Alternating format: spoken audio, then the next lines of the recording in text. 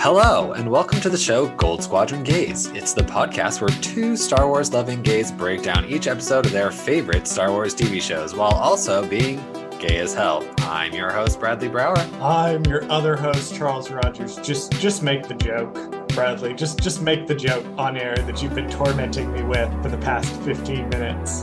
And today we're going to be making some choices. There it fucking is.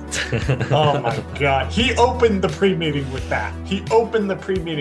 And listeners, I need you to understand, I just finished watching Dragon Age Absolution, so my emotions are like a taut bowstring at the moment. And Bradley's just like, you want to make some choices? And he then had to explain the joke to me. I was like, I fucking hate you. I can't do this right now.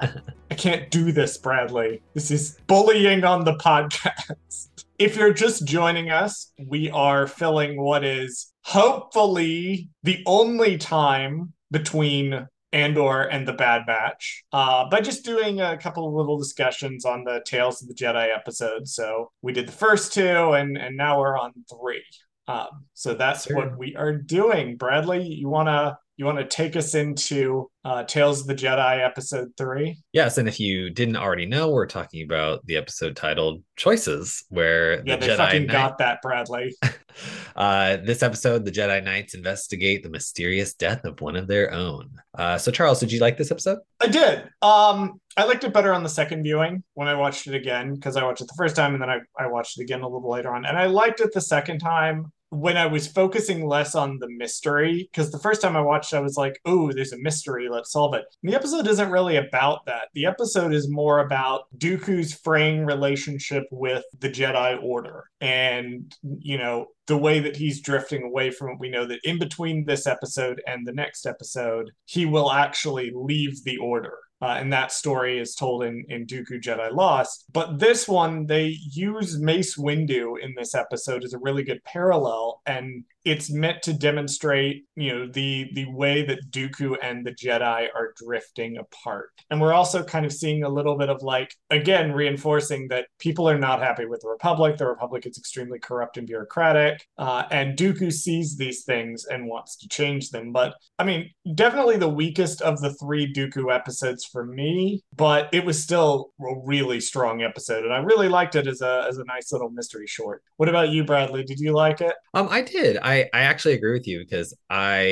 first viewing, I was like, what's the murder mystery, right? Like, who's the killer or whatever the story was supposed to be. It's like a detective story almost. And then second viewing, you're right. I was like, oh, I'm seeing more of his disillusionment of the Republic and what that affects him in what ways. And you see on one hand, you have him being like, something's just not right here. We're doing wrong things. And even one of the characters calls the Jedi the Senate's lapdogs or something at one point. And he's like, ooh, yeah, I guess you're right. And then you pair that with Mace Windu, who, he kind of suspects that he's being a goody two shoes for no reason. And then he's just like, oh, wait, did you know you were going to become a master this whole time? He kind of doesn't trust. Yeah. And it's, if there's one thing that this episode is really starting to hammer home, it is the disillusion of trust between Dooku and the Order. Because we know I believe Dooku eventually sits the council. I am 99.9% sure that happens, but I didn't double check it.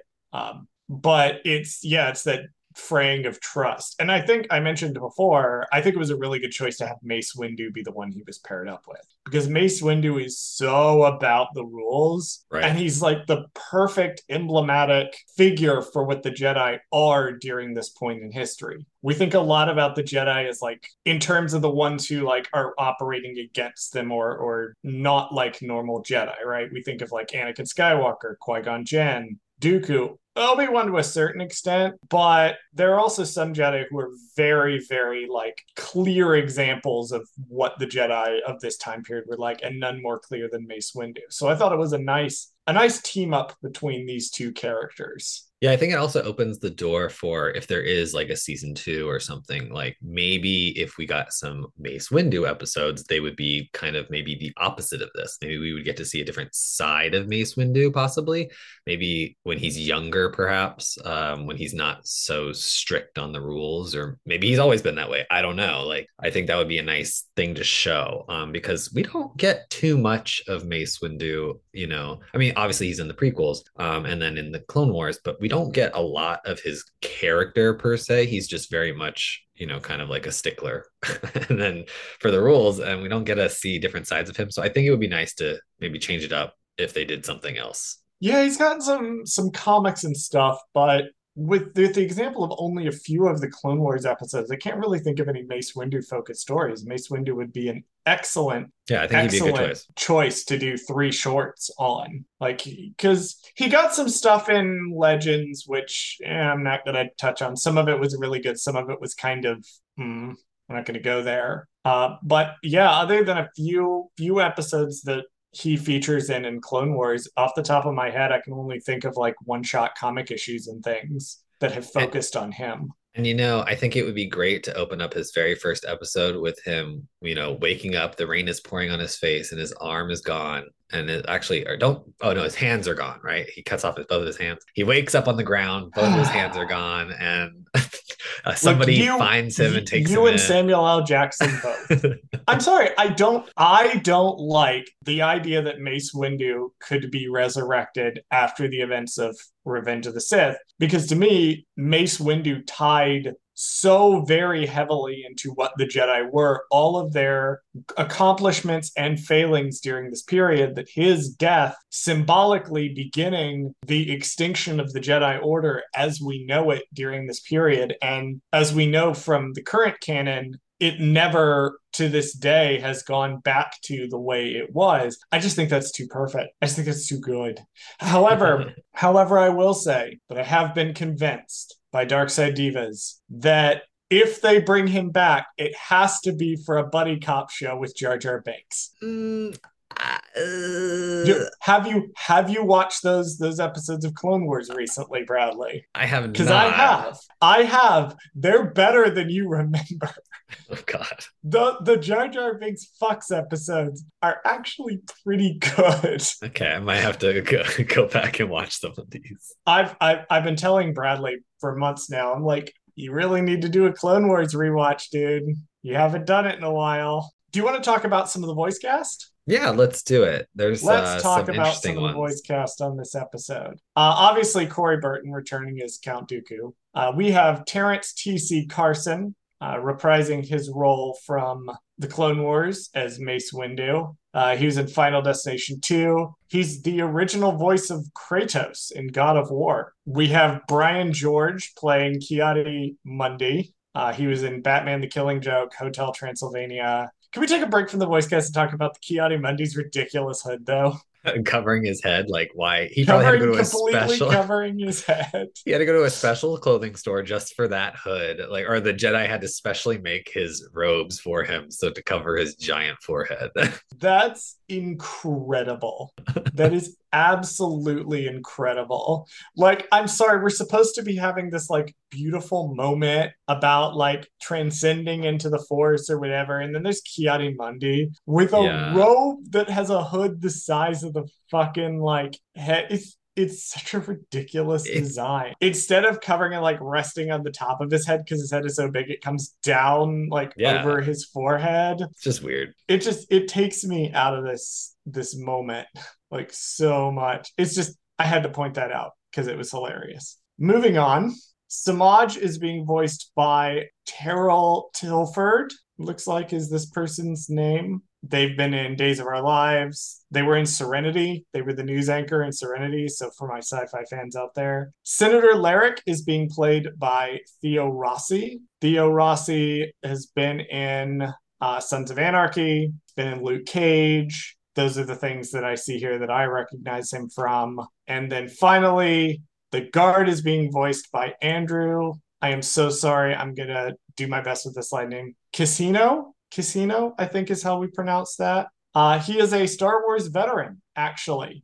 He has been in Star Wars Visions, and he's also Saw Gerrera in The Bad Batch. Let me see if he's Huh. also Saw Gerrera in the Clone Wars. I'm curious now. Oh, he's in Star Wars Jedi Fallen Order 2. I'm just going down the page, just seeing what other Star Wars stuff he's been in. Yes, he was Saw Gerrera in Star Wars The Clone Wars 2. So that's who's voicing our little guard. He's got a little voice cameo. And then he was previously married to Vanessa Marshall. Really? So that's interesting. That is an okay, we're not going to get into that. I was gonna say that's taking us down a rabbit hole I don't want to go down, but that was just a I'm weird not fact. going down there. No. I can't go down that rabbit hole yet. I have to go down it later. So I want to talk about the two characters, Samaj and the guard, because Okay. these guards, one, outfits are fabulous, and then two, Samaj has these golden nails like on his outfit that are so pretty. Like you're just like they're like little Weapon X, Wolverine claws on his nails, and it's perfect for the outfit. I love like basically everything design wise that happens with Star Wars pre Phantom Menace because it gets to be this like extravagant golden age like Yeah, it's just very regal. beautiful Yeah. wild stuff, and I love it. That's part of the thing too about the High Republic is because the High Republic's got the same thing going on. It's so vibrant and Mm-hmm. colorful.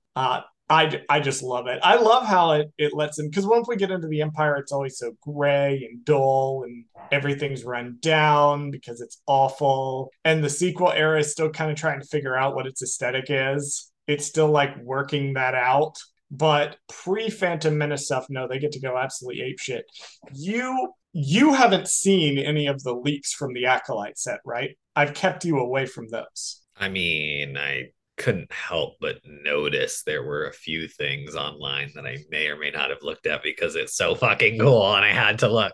Right, same deal. Same deal with what we've seen of the Acolyte too. Yeah, Like the it's going to be really costuming and the interesting. design and things. It's going to be really interesting. But yeah, all this pre Phantom Menace stuff. I love when pre Phantom Menace stuff just gets to go like absolutely gaudy and beautiful with it. So you brought up Kiadi Mundi earlier. I know there's a He's couple also different. in this I was going to for say some reason. there's a couple other Jedi's in the crowd or whatever. I thought you might want to bring up. Not you don't have to because they don't talk, so we don't have to talk about who voices them or anything. But you could talk about some of the people who are in Yeah, the let me crowd. pull up the episode and see if I can spot some people. Spot a few people. I'll Somebody just who doesn't have a character, I don't think has a character name. That stood out to me only because obviously we've been watching House of the Dragons. Is the one woman with the white dreadlocks, and I was like, is she from a particular house by the sea? Like she looks like is she a Valarian? she looks like a Well, let's have a Valar, look. Let me see. Yeah. Oh, I love those white dreadlocks though.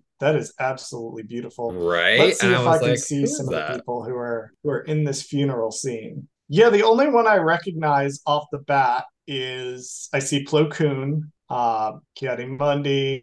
I don't recognize Cessa 10, I think, is there. I don't recognize anybody else There's that I'm two just seeing as more. I'm watching the scene play out. Oh, there's Tara Sinube. Yep. I can see Depa Balaba. There's a better shot. But that seems to be, for the most part, the recognizable Jedi that are there. I don't recognize any of the others. There's one more at the very end when they're walking away for a hot second. A little old lady that we all know and love. Oh, there's Jocasta Nu. Yep. Yeah, that was everybody that I recognized as being in Right. this episode. Yeah, Uh, it's just a lot of random people, but I thought it was nice that they threw in a few that we would notice. maybe we'll learn more about them later. You never know. Maybe they're important later on. Maybe they're important later. Yeah, I've double checked Wikipedia and Wikipedia. It does say Yoda appears in this episode. He might be in the Uh, funeral I scene, think but he's in the funeral scene. Yeah. I might have missed him when I was leafing through looking for Jedi. Depa Balaba. Yeah, they don't identify any of. I love those other Jedi designs though, particularly the one standing next to Mace Windu. I would like to. What is their deal? What is their story? I want to see them in things, please. Yeah. Like, why not? Maybe they have a dragon that they ride, you know? Funny you should mention that because that does happen in the High Republic. There Huh. is a Jedi that rides a dragon, two Jedi that ride a dragon at one point. Interesting. Well, Bradley, do you have any final thoughts on this episode? There's not that much here to Yeah, go no, over. it wasn't too crazy of an episode. It was good overall though. I mean, like you said, I think I would place it slightly under the last one. I think it was just not as full of stuff. It was more a little bit of action, and then that it was kind of the conflict was over pretty quickly. So it was a quick. It's a more of a character study. It doesn't really have to do too much with the action stuff. So Yeah, I think I would agree. I think it was a very nice character study. I think on balance, I preferred the last one, but it's still really, really good. And it's an interesting look at a character. And I cannot stress this enough. We have not seen a lot about in visual media up to this point, which is part of why I liked it. Just gonna throw that out there. No, I thought it was good. I liked it. Definitely a nice middle chapter, bridging the gap between where we saw Dooku in Justice and where we're going to see him in the next episode. All right. Well, Bradley, if you want to go ahead and run the socials, and we'll be back later with the Sith Lord. Thank you for listening to Gold Squadron Gaze. Did Charles fuck something up? Send us a message at goldsquadrongaze@gmail.com. Follow us on Twitter at Gold Squad Gaze. Follow us on Instagram and TikTok at Gold Squadron Gaze. Subscribe to us on YouTube at Gold Squadron Gaze, where we post the podcast as well as exclusive content. Please join us next week and every week for more of Gold Squadron Gaze.